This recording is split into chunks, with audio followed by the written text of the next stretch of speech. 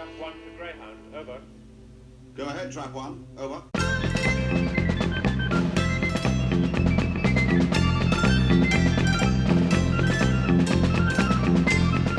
Welcome to the Trap 1 podcast. Joining me today to discuss the pilot by Steven Moffat is a space lawyer of such renown he could have got the Master acquitted when the Daleks put him on trial, even though he laughed as his list of evil crimes was read against him.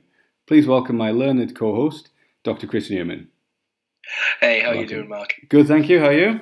Yes, very good indeed.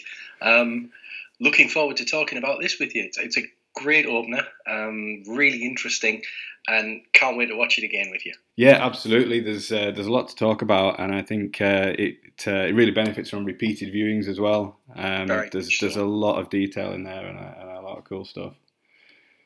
So just very quickly, when did you start watching Doctor Who? What sort of episodes got you into it originally? Oh, blimey now. See, I'm a bit of an oldie. I've got memories of The Horror of Fang Rock, so the sort of the season opener.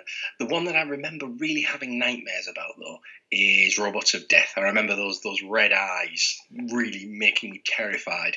And so I go back to kind of Tom Baker, the Tom Baker era. And it's really interesting that sort of people who are watching Doctor Who for the first time are going to be picking up the tail end of the Capaldi era, just as I sort of really started watching it, picking up the tail end of the Tom Baker era.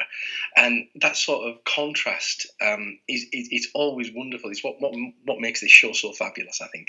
Absolutely, and it's exciting, I think, for anyone picking it up, that there's so many stories then to discover as well. It's like finding a new author who's, already had a long career, and you've got a big back catalogue to enjoy. Absolutely. I started at the actual tail end of the classic series myself.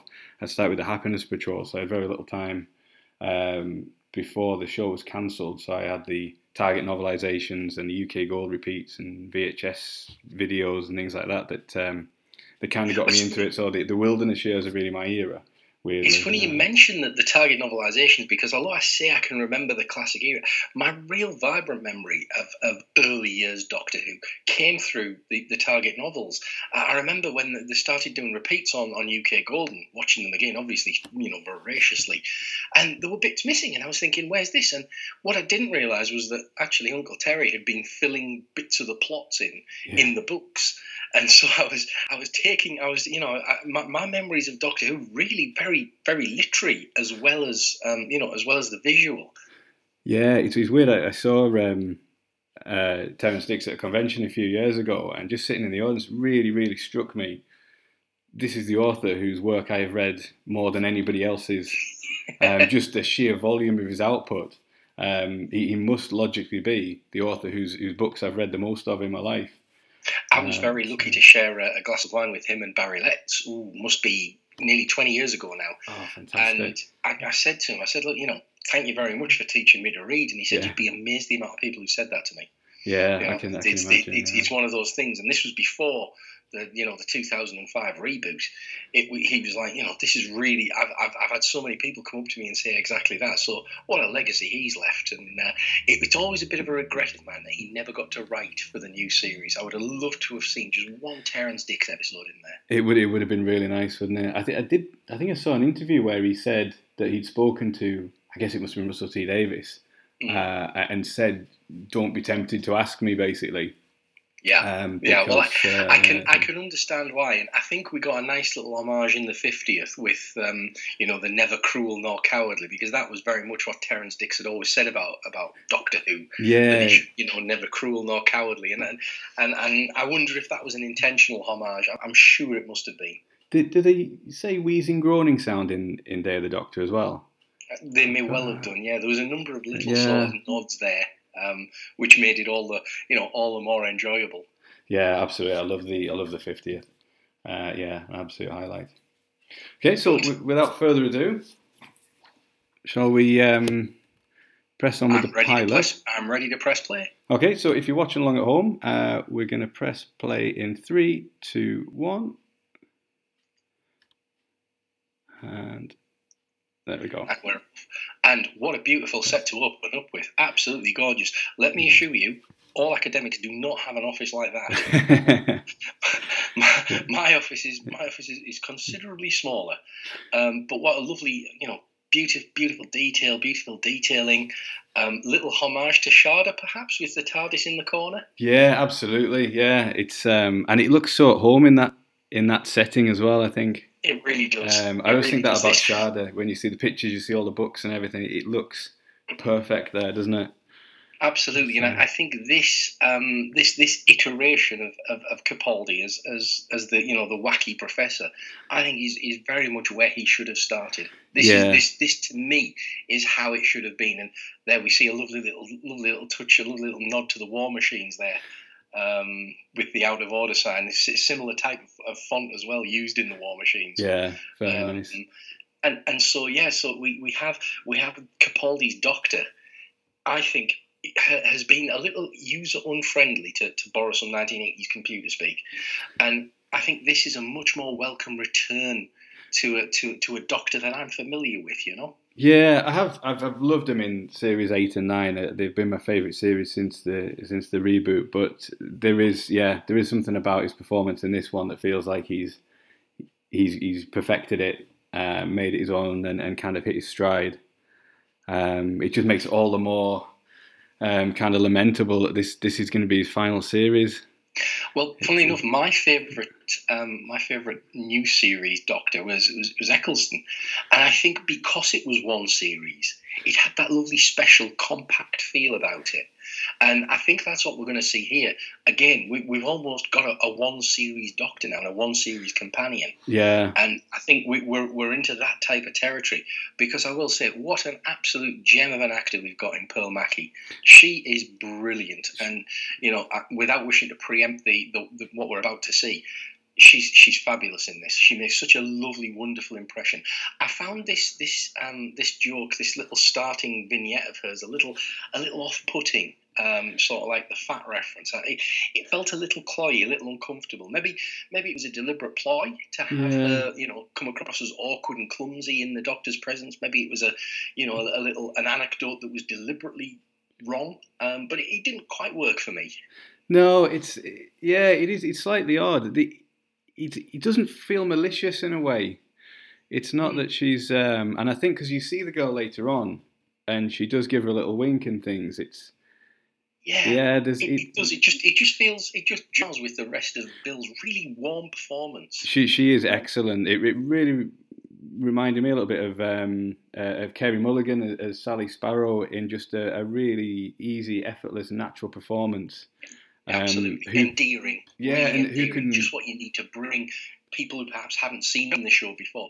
And I guess the thing is as well, I sort of forget it's been 2 years since we've had proper Doctor Who on telly. Yeah, it's crazy, isn't it? It's isn't that a wonderful picture of Susan as well? It's I nice. love that nod. Yeah, from the pilot episode as well, I believe. So a nice nod, a number of nice nods in this one. I will say as well, Mark. Apologies. There'll be moments of silence as I get sucked into watching it, and I apologise because I find that it draws me in. It's a really interesting episode. It is, and yeah, the interplay between the two of them is so good. Yeah, so good. But yeah, I think the Sally Sparrow thing. She had to hold the episode herself basically. And it seems like Pearl Mackie more than capable of that. She holds your attention. If they have to do a Doctor Light episode this series or anything, it's not going to be a problem for her. She'd handle it no problem at all. Yeah. This, mentioning the Eccleston series earlier on, this actually does remind me very heavily of Rose. It has a couple of nods that we'll see in a few minutes.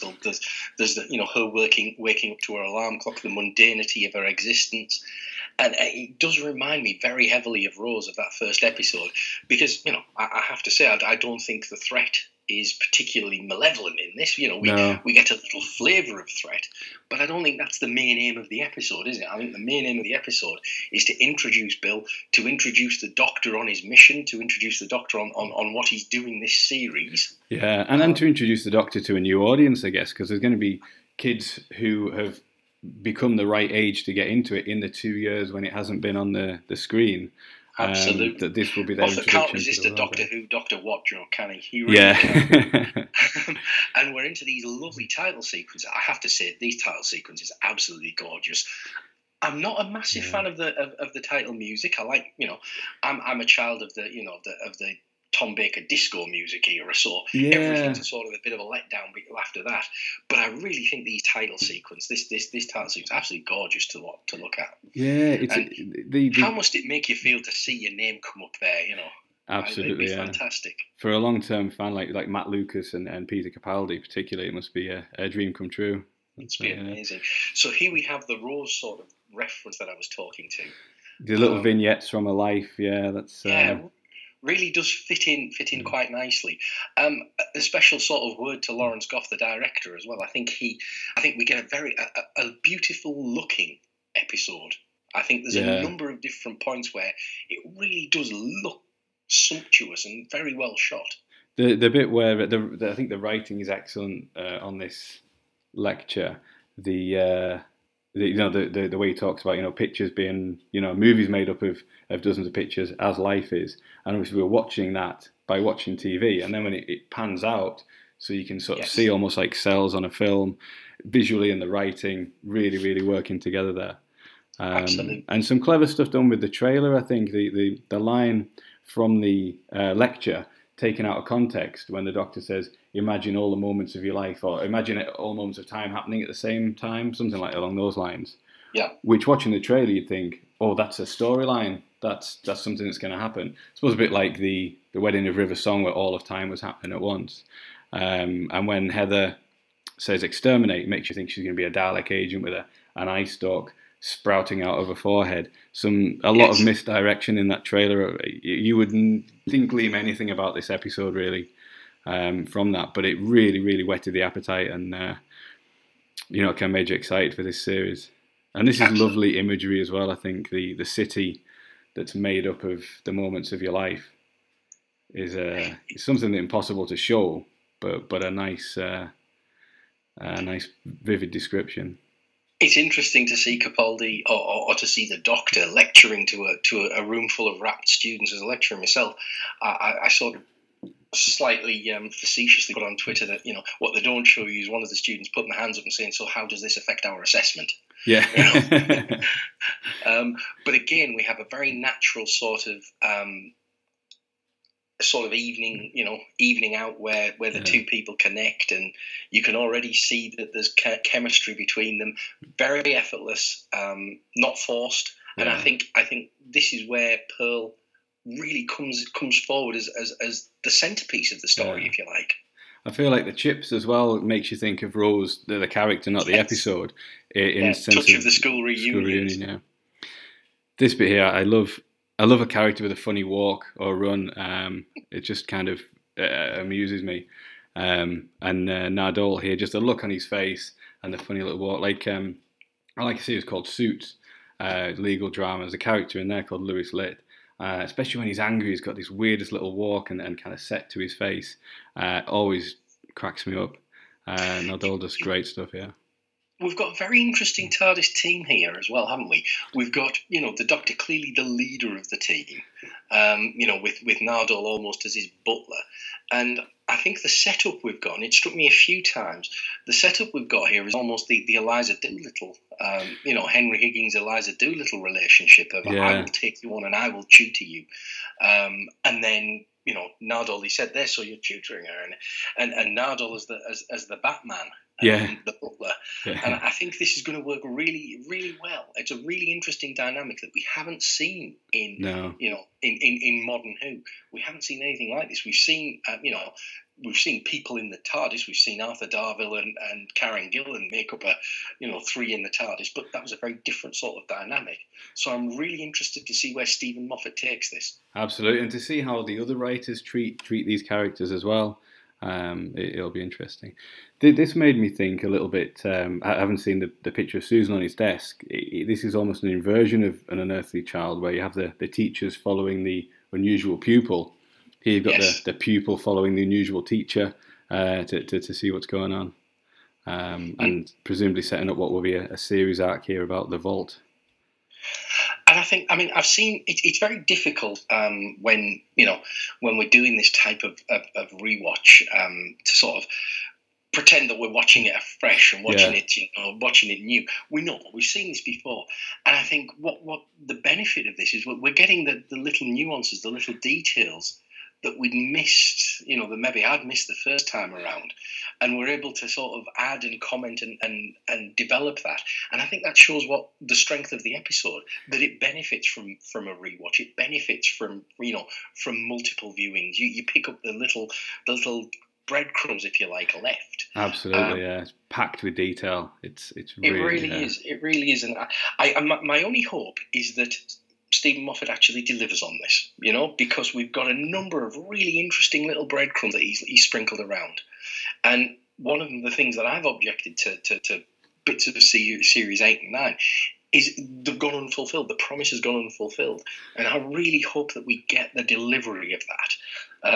A special word here as well for Stephanie Hyam, the actor who plays Heather. I think she has a lovely unworldly quality, real ambiguity in her performance. Is she a baddie? Is she a Dalek agent? Is she an agent of the Puddle? We don't know any of this. Yeah. And I think she gives a lovely, internalized performance. That's it. That Yeah. really sort of helps the ambiguity, helps build the tension. I hesitate to use the word because I know it has a very specific meaning. But here we have one of Moffat's absolute, almost flagship tropes. We have the everyday object that becomes sinister. In this case, it's a puddle. Yeah. A sentient puddle. I think it's a great idea. Turning water into the enemy. Yeah. I think he does it really well. It's the Yeti on the loo in Tooting Bec thing, isn't it? Absolutely. The other day. It reminded me a little bit of again Rose, where Russell T Davies intended that kids getting up for school the next day, if it was bin day, they'd see a line of wheelie bins along a road, and having seen on Saturday one of them devour Noel Clarke. They'd be sort of edging away from them a little bit. And certainly in Carlisle today, it's poured down all day, so there won't be any shortage of puddles, for any kids that are out to eye you warily, thinking they're going to be kind of sucked into it. We do, and it's again the clear idea that this is menace, this is danger. I sadly think that's perhaps missing a little bit from this story as a whole. The whole sort of threat and danger is very secondary here, but at last we get moving on the story. We've had a lot of exposition. We've had a lot of discussion. Not wasted by any means. It's not wasted. But we have had a lot of discussion and a lot of sort of, I'm the Doctor, well, I'm Bill, this is my life, this is your life. And I think we needed to get into the story, and I'm glad that we've got there and we can see where this is going to go. We now have a menacing puddle. We've got a slightly unworldly companion. We've got a person who is clearly underplaying their potential. We've got the Doctor doing something mysterious. And then we have this little interplay. I love them sitting there with the hats on. I want the story of how they got to put hats on. Yeah, they've pulled some crackers and I think that's really cool. And then we have this. I haven't got you a present. Well, I've got you a rug. Don't worry about it. Again, you can see that Pearl is really sort of easy company, and she's easy company for us as well. And I think that's so important with a companion. We've got to be easy with her. We've got to be able to enjoy her. We've got to be able to appreciate the relationship. I think sometimes they've gone too far on the combative element of the companion. The feisty companion. Well, that's great, and I get that. But sometimes that's a bit hard work, isn't it? We remember the Colin Baker and Nicola Bryant, the first few series they had. It was torture watching them shout at each other. Yeah, absolutely. And I think what we've got here is a real nice relationship that's straight away from the off. Yeah. And this, I got to say, you have to have a heart of stone not to have this little, the Doctor didn't get her a present for Christmas, and is this the Doctor's gift back to her? Yeah. I think it's absolutely fabulous, and really well played by the actor here. Yeah, really nice, subtle scene as well. He set up really nicely in the scene before the Doctor looking at his own photographs of Susan and River. and presumably thinking about the family that he's lost as well, that he doesn't have any photos of Susan's parents, any of the rest of his family, and realising how much it'll mean to her. And just a little nod there that clearly, who is that taking the photograph? He looks familiar. And I think that's beautifully done. I think that's really nice. You saw him looking at the photographs, reflecting on his own memories, reflecting on what they mean to him. Yeah, it's nice. To me, it's clearly a very different Doctor. This isn't the uncaring Doctor who needs prompt cards when somebody's died. No, this is a very, very different Doctor that we've got here, and I think. Honestly, this is how I wanted Capaldi to be from the start. Yeah. And I think we can all come together on this, as it were. I think we're all now at a place where whether you're a fan or whether you haven't been a fan of the last few seasons, I think we're now at a place where we can start enjoying it. Yeah, it seems like he's had that trajectory that, by all accounts, Colin Baker wanted to have, of starting off very spiky and unapproachable and gradually mellowing. They didn't get the chance to do. What I thought was interesting here is the last time these two visited the puddle, it was a very cold, metallic sort of blue filter. It's very warm and sunny on this one as their relationship develops. Absolutely, and you can see Stephanie Hyam's performance becoming more open, becoming more welcoming, becoming more suggestive, and then disappearing. I think that's a wonderfully evocative shot of the hope that you saw in her face, and then she, the disappointment, and then we have the terror of the everyday object. Really, really nice, juxtaposition of reactions there. Yeah, and then what I kind of clocked, I think the second time I watched it here, is that she's wearing the outfit that we saw in the introductory clip that was on in the halftime of the football match a few months ago that announced her casting. So you kind of think we're leading up to her first TARDIS trip now. Mm-hmm. And here we are. The Doctor has his mystery. The Doctor has his hook to get into the story now. Yeah. And again, I don't want to sort of sound like I'm negative, because I'm as you can tell, I'm enjoying the story. But we're 17 minutes, and now we're getting to the meat and drink of the story. Yeah. Now we've got the Doctor's attention. Now Bill has found something interesting. The Doctor's behaving, of course, as the Guardian. Yeah. His concern isn't particularly with anything else other than the vault. That's it. Although we're only just getting the hint of that now. Yeah. But a lovely scene where she sees him running past the window, and great that the 12th Doctor theme as well as he runs out. A really great piece of music, really gets the hairs on the back of the neck going. I think I love it.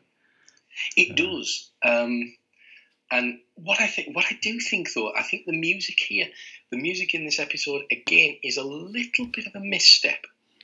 What we have great crescendos and the great musical crescendos to moments that don't really deserve them.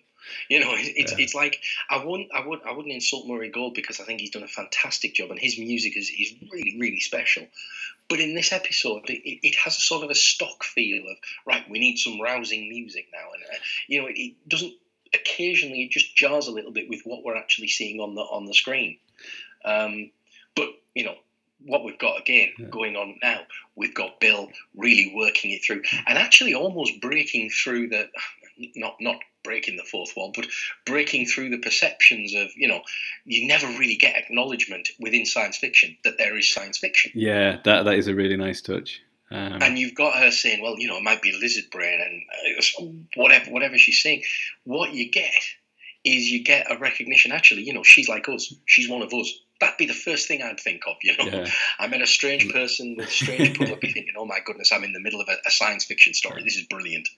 I am way behind on my Netflix shows. Is that a show, or is that just a kind of a gag there? I don't. I think it's just a gag. I don't think there's not a show. We should make one. Yeah. If it is, we'll put our copyright on it right now. Okay. Absolutely. This kind of reminded me a little bit of the reflection being seeing your face the right way around. The film Looper, where you've got Bruce Willis and he's one of the actors whose names I can never recall very easily. He plays the younger version of him, and it was a nice touch on that when they meet. He says your face is the wrong way around because you'd only ever seen his face in the mirror. I like little details like that kind of make that sort of thing real. Yes. And that's sort of, because it's not something you'd immediately pick up on as they don't hear, but just a nice sort of thing that throws them off. We have within this episode a sort of a very sort of almost a discussion of personal identity, with Bill being very comfortable in who she is, but obviously having she's got a foster mum. Her mum died when she was young, so you've got that ticking along in the background. She's obviously massively underachieving in her career. She's serving chips, and yet she's getting 97% in quantum physics. Yeah. So you've got notions of the self. Then you've got the reflections where you see your own face. And I think this is a very interesting discussion of the notion of the self. I have to say, here we are, Doctor Who 101. The scary flat, the scary room. That's it. Domestic. This is your first proper jump moment, isn't it? That's it. Yeah, domestic setting that's going to be familiar to any kid watching it. You're going to hear a shower going, a bath running. It's going to give you a little shiver there. Doctor Who doesn't often go for those kind of jump scares, but there's a couple in this one. I think it works really well. It keeps your attention, keeps you uneasy almost about what's going on. I do too, and I've got to say, one of the things that I always used to find was the sort of the cliche of watching from behind the sofa. I have to say, I never watched from behind the sofa. I was always there when the Doctor was, in peril. I was like, come on, what's he going to do? What's he going to do? But this made me jump. Yeah, there's the only couple of examples that I can think of previously are the girl in the fireplace. There's the bit where the clockwork droid's hand grabs them from under the bed, and a similar thing in the Crimson Horror when the Doctor is right, the Red Doctor. Kind of again, I think it's a hand grabbing, isn't it? Just to jump back to the scene before, the scorch marks around the puddle, very reminiscent of Remembrance of the Daleks. Which, in tandem with the kind of reminders of an unearthly child, makes you think of like the Hand of Omega in the Remembrance of the Daleks. Maybe the vault holds some ancient Time Lord weapon that other aliens would want to get their hands on. I think it's really interesting you said that, because I all of my favourite Doctor Who's have some sort of subtle back references to other Doctor Who's in them. I mean, Remembrance was full of back references. It was, yeah. This is equally, the jar of sonic screwdrivers, the picture of Susan. We've never seen these explicit callbacks for quite some time. I guess the 50th, where we had the unit wall of photographs, was equally, and I love that as well. It was a sort of, the 50th was if you like, Doctor Who comfort food. Yeah, absolutely. But this is a really interesting use of the shock. Yeah. To sort of really say this is what we're at with this series of Doctor Who, and I think it's a very natural, very human reaction from Bill. This is something this is something I do, and here we go with the eyeball, the proper jump moment. Yeah, that's absolutely great. As I say, I think Lawrence Goff does a tremendous job on this episode. We get a really, we get some real visual treats on this. Absolutely. And we get a little riff on the Doctor Who running through the corridors, cliche. We get a number of, we've already had a number of running arounds, and I think again, it's not frightening to acknowledge it's past in that respect. No, this is another lovely creepy scene. It really is. Even the sort of the mist, the dry ice surrounding is very like a horror very film. Waters of Mars, isn't it? The sort of the way that the water is used to enhance the unhuman feeling. That's it. And other than the CGI, when she sort of melts and then reforms, it's so simple, isn't it? It's not a lot of makeup and prosthetics and things. It's lighting and water and performance, really making a really effectively creepy moment. And I think we're not sure what's going on here, and I think that ambiguity actually really holds our attention. We want to know what's going on with Heather. We want to know, is this her natural state? Is this how she was? Is this, is she dead? Is she a manifestation of the puddle? How is this all working? I think this is really nicely seeded for us. And whereas in some things as well, you'd be kind of willing Bill to run away. You can totally understand because Heather has been a sort of a quite, I don't know, ethereal. You know, she's always been a bit strange and distant.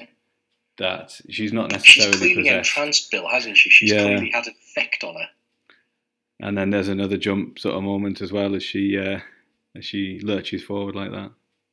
That's it. So we're now into the there is a problem phase that the Doctor can start solving and the Doctor can start being doctory about. Yeah.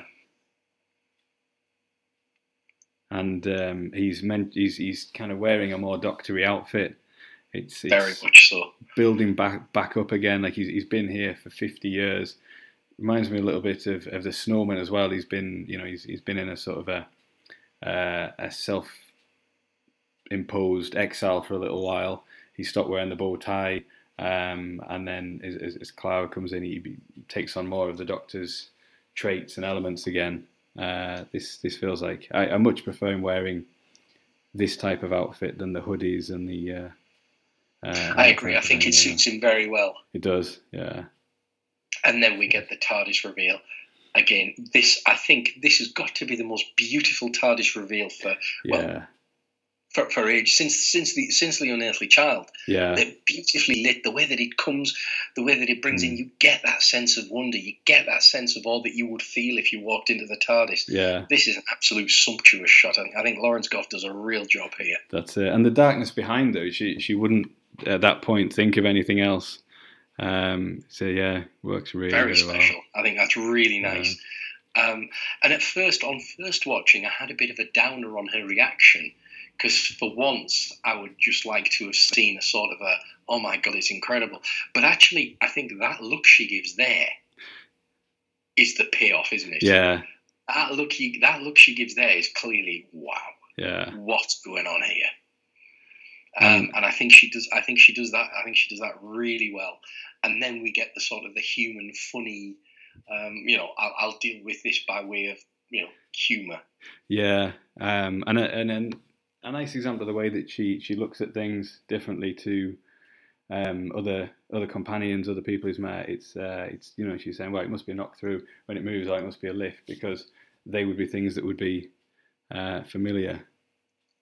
And I think one of the things that, and it was slightly, it's been sort of a little thing that's niggled me the last few series, is the way that the Doctor's started speaking in quotes, in trailer quotes.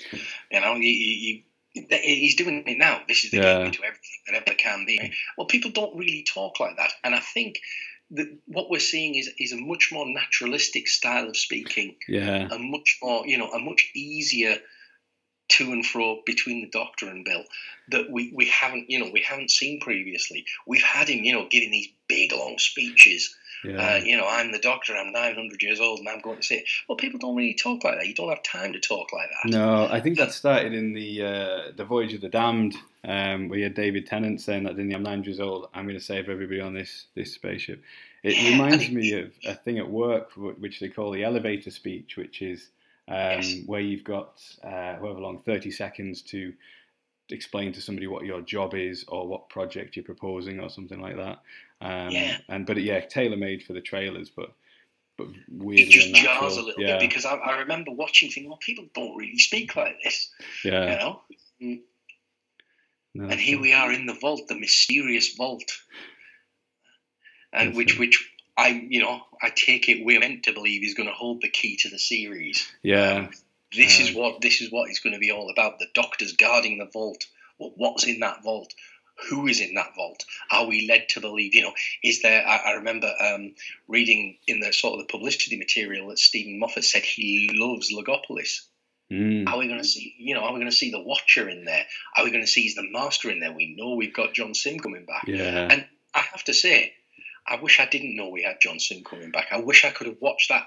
Absolutely. That coming soon trailer without knowing that. But anyway, even if you just turned up in an episode, it would have been just an amazing moment.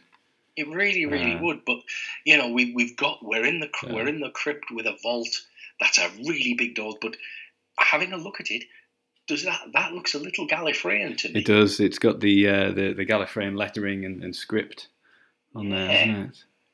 Yeah. So we've got these circles of time. We've got the mysterious door which the Doctor's sworn to protect, and I think hopefully we will get payoff for these breadcrumbs. Hopefully we as fans will be able to think of ideas and of solutions, and the payoff will be as good. And there won't just be left, because, as I say, I've seen in previous series there have been these ideas that have been left, and I've been thinking, well, what's that all about? What's that all about? And he's never gone back to it. Yeah. So I'm hoping we're going to get a bit more payoff than we do. Absolutely. Already though, I'm on side with the team we've got here. As I say, we've got the Butler, we've got the Eliza Doolittle, we've got the Henry Higgins, and I still think we can have the Doctor learning from Bill, in the way that Henry Higgins learned from Eliza. I don't think there has to necessarily be an exclusive one-way, traffic for that information. I think that was the whole point of Pygmalion. Yeah. And so hopefully, if that's the direction he's going, then it'd be very interesting to see how that relationship develops.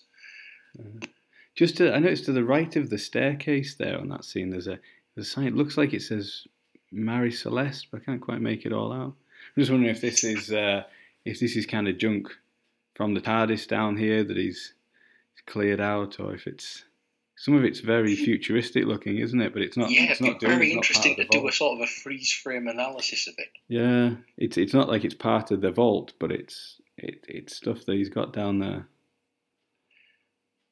And again, that little exchange there. What about my friend Heather? Can we save her? The Doctor says, well, first let's see if we can survive her. I suspect Season 8 Doctor would have been completely baffled by the request to save her. Oh, what do you want to save her for? This is a very much more sort of house-trained, very, very much more sanitised Doctor. Yeah, even I think the 9th Doctor in Rose, he when there's the Mickey's head, the Auton head, he's on the console and starts to melt, and Rose says, well, does that mean he's still alive? And there's no real reaction from the Doctor in terms of caring whether he's still alive, is there? It's this is a friendlier, more it is. This is a Doctor that's having fun. This whole story is a Doctor that's having fun. Is a companion that's having fun. Yeah. We've got a serious mission underneath. We've got he's the protector, the guardian of the vault. But actually, this is a lot more fun. It's a lot more relaxed performance from Peter Capaldi. Yeah. It's aided by, as I say, we've got a great companion here in Pearl Mackie. I think she's absolutely fabulous. I think she's such an effortless actress.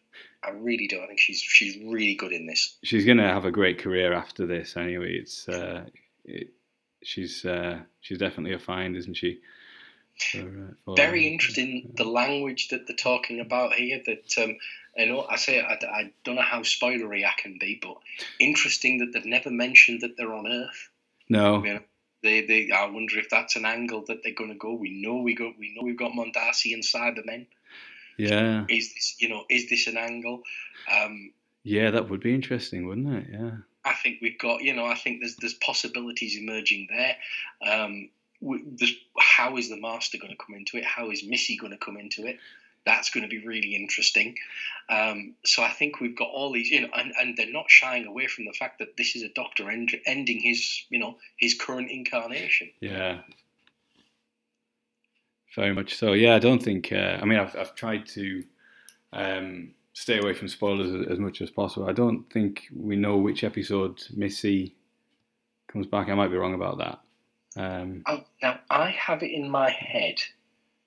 That it's the 7th, but I might be wrong. Because that isn't a Moffat one, I've got Doctor Who magazine in there somewhere. Yeah.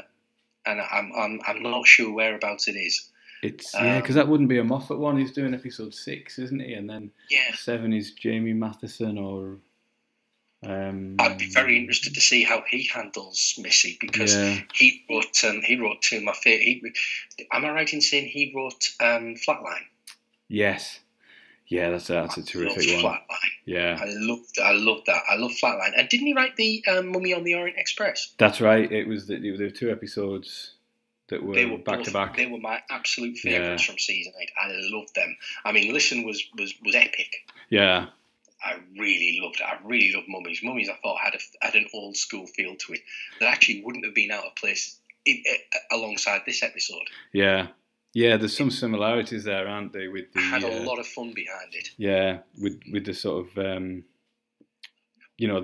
alien is, or the menace is somebody who's on a mission, that just never been stopped, sort of thing.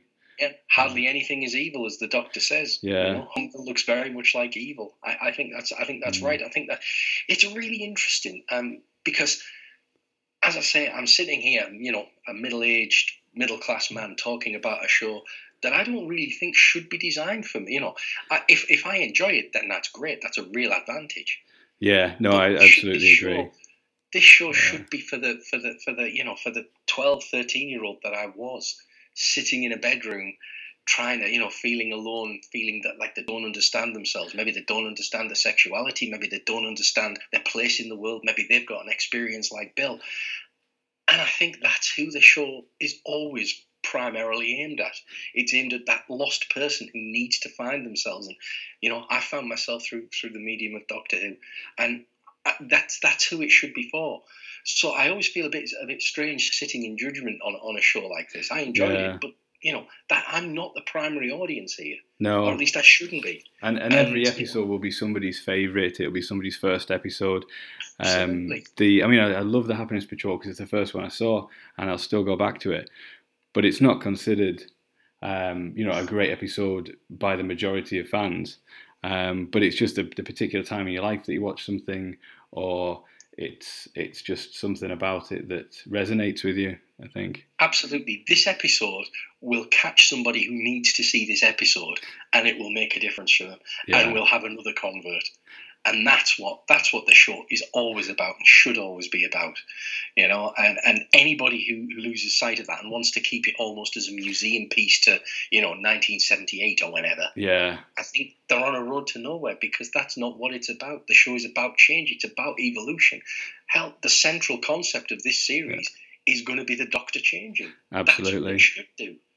And I think, I think that's why the show survives and it endures, because it speaks to everybody who can watch it. Yeah. And when it stops doing that, when it stops speaking to those, to the people who need it, then I think it'll die. And again, a little homage that we're going to see in a minute. I watched The Destiny of the Daleks with my grandma, and it's one memory I have with my grandma before she died. I was watching that with her, and we get the Movellans in this. So a lovely little callback to the rich, back history of Doctor Who. We get Tom Baker's sonic screwdriver here. Yeah, and I think it's great, isn't it? It feels like a wider reference as well. I think Matt Lucas getting Tom Baker's sonic screwdriver, obviously best known for Little Britain, narrated by Tom Baker. Well, it's a deliberate thing, but it feels like a nice reference. And the Movellans here, not even named. So anybody new watching, it's a bunch of people, who are victims of the Daleks. But for rewarding long-term viewers, like you say, it's that callback to Destiny of the Daleks and that particular era, and it's a nice, nice kind of reminder of the wider Doctor Who universe.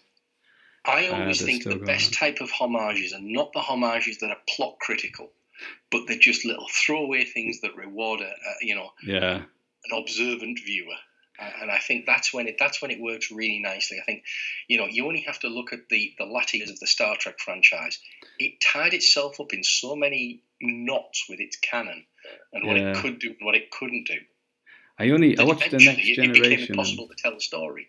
Yeah. And I hated Doctor Who to go down that road. And I'm really, really glad that what we're seeing here is a very simple, very accessible story that gives little nods to the past, but isn't a slave to it. No, absolutely. It's really nice. I never watched any Star Trek after The Next Generation, so this is a whole different discussion, because I'll point you in the direction of Deep Space Nine, which is my favourite. But then you went to Voyager, then you went to Enterprise, and it was virtually impossible to tell a coherent story because there was so much underlying canon that they had to deal with. It became impossible to map out a sensible story. I'm glad, that this series of Doctor Who seems to be very, very much focused on this element. We've got the Master coming back, and that always poses problems because you have to explain who the Master is and who Missy is and how it fits in, and et cetera, et cetera. This is why I think they've done this episode is particularly swift in that respect because it uses the Daleks. It drops in the Daleks. Oh, by the way, this is the Doctor's oldest enemy. You don't need to have seen the Daleks before. Yeah. They put it in. It's in there, and we know that they're a threat. End of story. We can move on. Yeah. Essentially, the last 20 minutes or so have been a bit of a chase, haven't they? Really, we've had the sentient water and Heather chasing the Doctor, chasing Bill, chasing Nardole in the TARDIS, and we've had that. Now we're reaching the final crescendo, as it is. Yeah. But it's all developed the character and the story as they've gone along. It's been it has, and I think that's one of the real crucial things that we have here. Again, there isn't a massive menace, there isn't a massive threat here. No, but that doesn't seem to matter. It doesn't seem to be important here because what we've got a relationship that's built up. We've got a relationship that's seemingly ended with Bill and Heather, and we've got a relationship between Bill and the Doctor that is developing. Yeah, and this is what I haven't done yet is go back to watch that scene, the longer scene of the Doctor and Bill with the Dalek, where he explains more of them.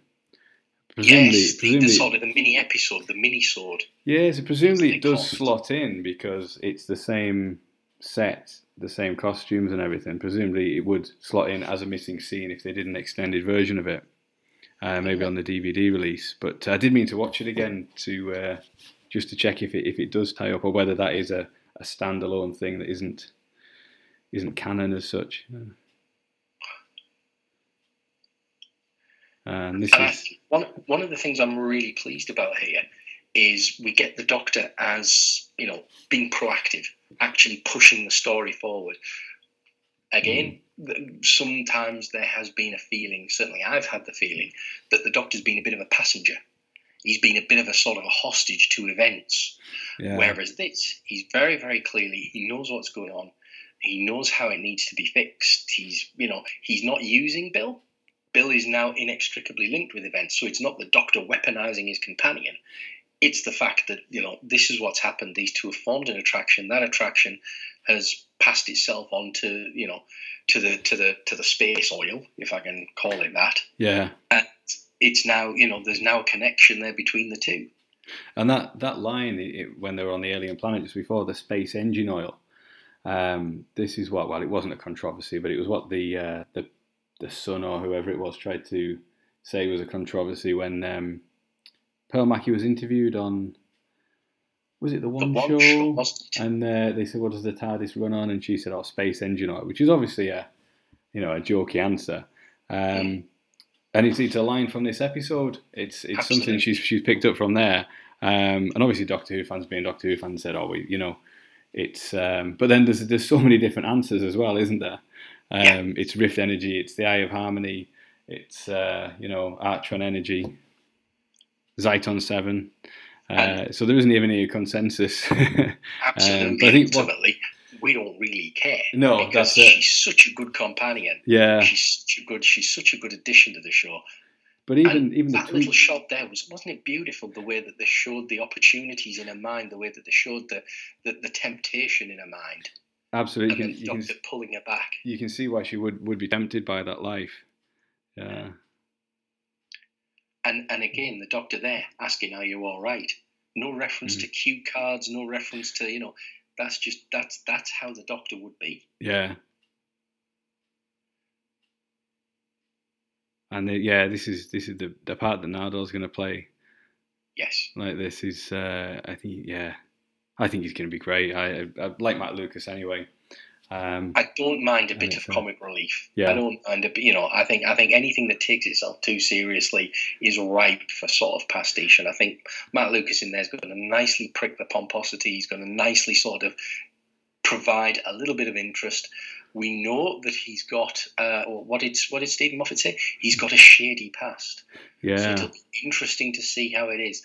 again, I wonder if we're getting little breadcrumbs here. The doctor's just said there, oh, it was a student being sick. It registered as a biological attack, and my mind's thinking, well, is it? Or are we going to see that later on? Is that going to be one of those things that we get referred back to? Moffat does great things. Like I love when he puts a little line in which you think is nothing.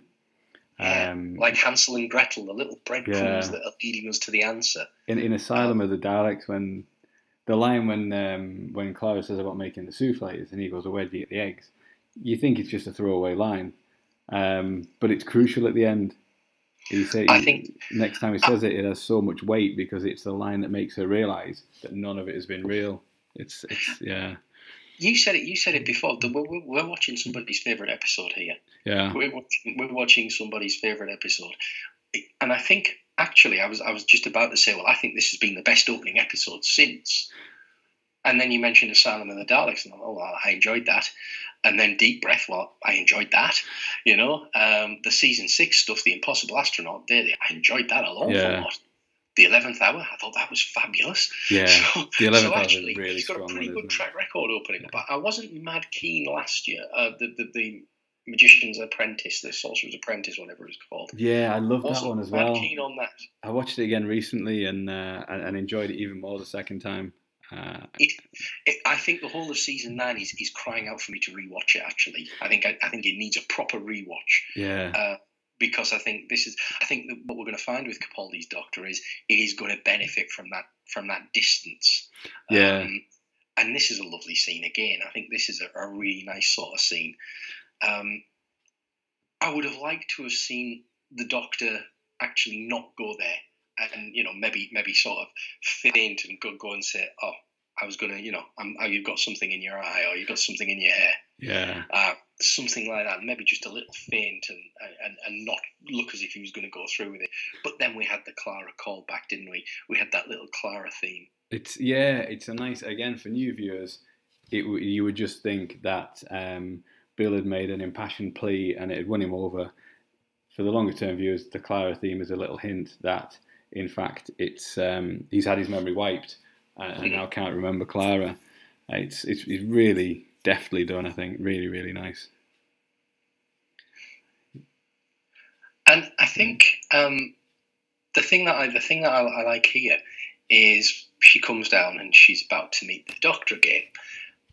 I genuinely think there's some ambiguity here as how long time has passed for the Doctor. Yeah. How long has time? He's waiting there. Has he, used the TARDIS to come straight down, or has he had 25 years of adventure? Yeah. And then he realizes he misses Bill, and he realizes he wants to talk to her. It's nice. It's nice that they can do that. There's obviously for Big Finish, particularly the 50 years that he's been lecturing at this university. They can set stories there. The books can set stories there. Even in Rose when he offers her he offers to take her with him, and then he takes off, and then he reappears and says, "Oh, did I mention it's a time machine as well?" There's a story that's set in that he has an adventure and realizes he wants a companion, and it's Charlie Higson. I think it was one of those 50th anniversary ones, wasn't it? So you can fit things in anywhere, yeah. And so here we go with the next week trailer. I'm always slightly ambiguous about these because part of me says, do I need to see this? But another part of me thinks, well, why not? It's a bit of fun. Yeah. But here we go with the coming soon. This is the treats we've got ahead of us. This looks epic. Absolutely epic. And I think it's going to be great. Again, they're not shying away from the regeneration. They're not shying away from the Mondasian Cybermen. No. But this last bit of the trailer, oh my goodness. Yeah. Why didn't the BBC keep it quiet? Yeah. Can you imagine the reaction we'd have had watching that for the first time? Absolutely. Well, I think it was the Sun or whoever again had leaked it, hadn't they? So they had to go with it. Get out in front of it, yeah. Because that would have been a proper jaw-dropping, coming soon bit. Absolutely. What a fantastic episode, eh? Absolutely terrific. I was just thinking the next time, looks like Nardole isn't on this trip. Mm-hmm. He's not there when they're sort of walking away from the TARDIS towards the city, and so I guess it's going to be more of a chance for Bill to have her first trip well, second trip, I suppose, to an alien planet, but first kind of full adventure there. And presumably Nardol's guarding the vault. Yes. In the meantime. Written by Frank Cottrell Boyce, the next one, I think, is it? It is, yeah. His second one after the... Forest of the Night, yeah. Forest of the Night one, yeah. So be very interesting to see how that goes. Be very interesting to see how he develops as a Doctor Who writer. And I think this whole series is going to be such an interesting one because it has that compact feel to it. Now we know it's Capaldi's last. We're into a one series Doctor, and we've got a companion who I think is an absolute diamond. I think Pearl Mackie looks the part. She's got enough talent to easily pay the bills here. We're gonna be in for a treat if it's done properly. If the breadcrumbs lead to something, if we get proper stories, we're in for an absolute treat. Absolutely. And hints that the regeneration isn't going to be straightforward, that there's going to be some interesting shenanigans there as well. So it'll be good to see what develops. I've got some sort of theories on that as well. We know that Stephen Moffat likes a Mayfly Doctor. We know that. Are we going to see? Is he going to try and experiment with that again? We know that he said that Chris Chibnall is going to write the first lines of his Doctor. Yeah. We know that Chibnall's been up to his eyes with Broadchurch and everything, so there probably hasn't been too much progress on the casting of the 13th Doctor, despite what various media outlets say. Yeah, particularly today, it really seems to have ramped up with the Chris Marshall talk, doesn't it? Yeah, I wonder how much of a red herring that actually is. I wonder if somebody's just picked that name and gone with it, or put two and two together. I mean, it might be that he is the Doctor. Yeah. It might be that type of actor is the direction they're going to go in. Reminds me of the Rory Kinnear thing last time, yeah, where they really ramped up the anticipation that it was him. I think the beginning of that was really odd of the Chris Marshall story, because it was announced that he was leaving Death in Paradise, but it was announced the week before the episode where he left. But that had obviously been filmed several months before. Yeah. So the fact that it was announced around the time that Peter Capaldi announced that he was leaving Doctor Who was can only have been a coincidence. I wonder how Death in Paradise managed to keep the secret and Doctor Who doesn't. Yeah. But there isn't the amount of scrutiny, I think, is there? It's Sure. In terms of the new Doctor, when they come, frankly, I want somebody to surprise me. Yeah, I want somebody, like Matt Smith surprised me, like Tom Baker surprised us. I want somebody to come in, and I don't care about the gender, I don't care about their ethnicity, I don't care about that. I suppose the privileged position I sit in, it means I don't have to care, but I really don't. What I want is a brilliant actor who is going to surprise me in the way that, for example, Matt Smith surprised me. I want somebody new. I want somebody different.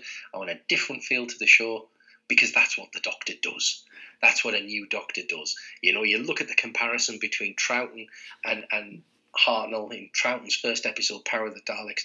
That sort of almost set the template, didn't it, for how different a Doctor could be. Absolutely. But how equally as brilliant a new Doctor could be. Yeah. And we got it in Spearhead from Space. We got it in Robot. We got it in Castrovalva. Every time the Doctor's changed, he has been markedly different. Now, whatever that change is going to be, I don't particularly care. I want a surprise. No, I completely agree. And I think getting somebody who's on the cusp, who's kind of, getting a name for themselves in acting circles, like David Tennant, Matt Smith, and you've maybe seen in some smaller roles.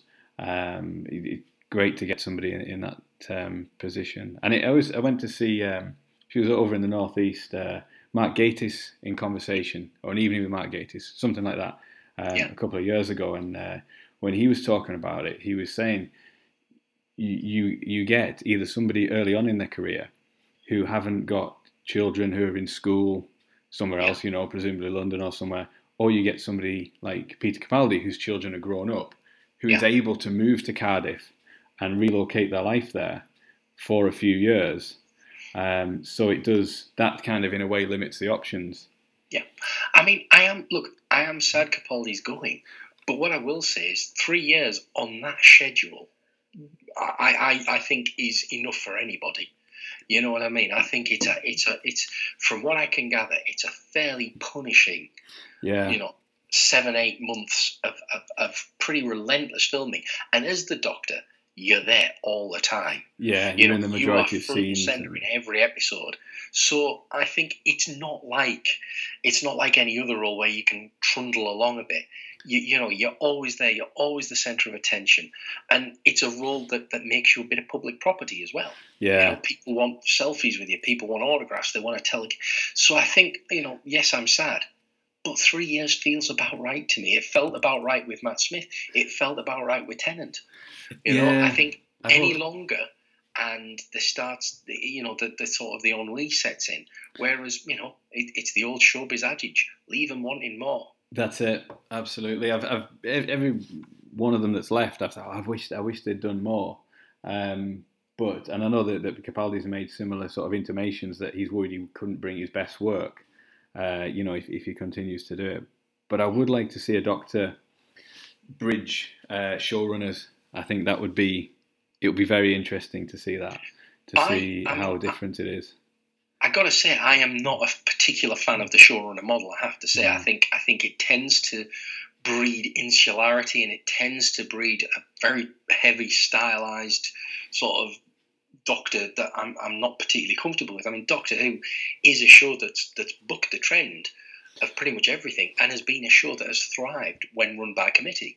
If the DVDs of the Doctor Who the beginning with the Daleks and the Edge of Destruction and Earthly Child, they've got something on the creation of Doctor Who, and it was a show that was born of committee.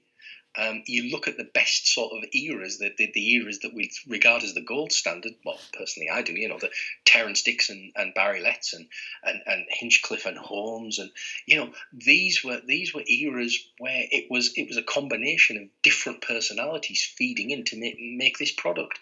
So we've had two almost supremos. We've had RTD, and then we've had Stephen Moffat, both very different in their approaches, but actually both very singular in their approaches as well. A Russell T Davies episode, a Stephen Moffat episode, and I remember reading an interview with Chris Chibnall, who says that he's thinking about introducing a sort of the writers' room. Yeah, that is interesting. I'd very much like to see that happen, because I think that would add a different spin on the show as well. It would. I think it would sort of even things out a bit, wouldn't it? It would be kind of quality-wise or style-wise. Absolutely, it would take the pressure off Chris Chibnall, because I imagine, I don't know how Stephen Moffat's been the showrunner for so long. Yeah, it must take it out if you're having to write being responsible for the season, having to write all those episodes, having to write the Christmas specials. Yeah, and then editing everybody else's as well, and bringing it all in there. And in Moffat land, he's also had to do Sherlock as well. Yeah, that's it. So, I think we're passing on the baton to Chris Chibnall, and he's a proper fan. Yeah. And one thing about him we know he knows his way around a ratings winner, because Broadchurch has absolutely swept the board, hasn't it? It has. I haven't actually watched it, but I know it's something that everybody at work is raving about at the moment. He knows how to write something that people watch on TV. So yeah. I think we've got a very interesting new showrunner. I'm not sure that the episodes of Doctor Who that he's written are particularly representative of the Doctor Who that we're going to get. No, and Stephen Moffat has said that something along the lines of, he doesn't think we've seen Chibnall's kind of vision of Doctor Who, because he's been writing under the stewardship of Russell T Davies and Moffat. I think so. So I think we're in for some very exciting times. We're going to have a new actor playing the Doctor. I would like to see Pearl Mackie stay on, just on that one showing. I have to say, I've been really impressed, and I hope she can stay on. I suspect that Chris Chibnall will want to come in and put his own mark on the show, so may well find, and a new Doctor may well need a new companion. Pearl was chosen to work alongside Peter. It's whether they feel the need for, I suppose, some element of continuity, isn't it? Because that's, in the past, you've had companions carry over. Quite cheerfully, yeah. I mean, in fact, it's been more the rule rather than the exception. I think there's only Troughton to Pertwee that we saw a complete clean slate. That's it. Every other classic Doctor has had the companions sort of jump over with them. That's it. And even Unit in the early Tom Baker ones, is a familiar element to carry over, for the fans to ease the transition. So yeah, it'd be interesting to see which way he goes on that. But I think we've got a great, just for this season. I think we've got a great companion. We've got a Doctor who is seemingly having a lot more fun with the role, a lot more comfortable with the role, a lot more. Maybe I'm imposing my own sort of what I think the Doctor should be, but that certainly was a lot more relaxed Doctor, a Doctor that I enjoy watching, and I think. So, I think full steam ahead for the next series. I think it's going to be great. Absolutely. It's like Christmas Eve, isn't it? We've got the whole series stretching out ahead of us. It's a nice feeling. It's a nice place to be. Fantastic. So you're going to join us later on in the series for another podcast? Yes, absolutely. Kindly Looking forward to doing the finale with you, I think. Yeah, absolutely. So in the meantime, you can subscribe to the podcast on iTunes. Follow on Twitter @trap1_. Like us on Facebook, bookmark on us Internet Explorer. On the website and on the Facebook page, there is a link to SpeakPipe. So any comments or any kind of notes on any episodes, you can leave a voicemail on there, which we'll use in an episode in some way. Join me next week. My guest co-host will be Beth from the excellent Time Ladies blog. And in the meantime, take care.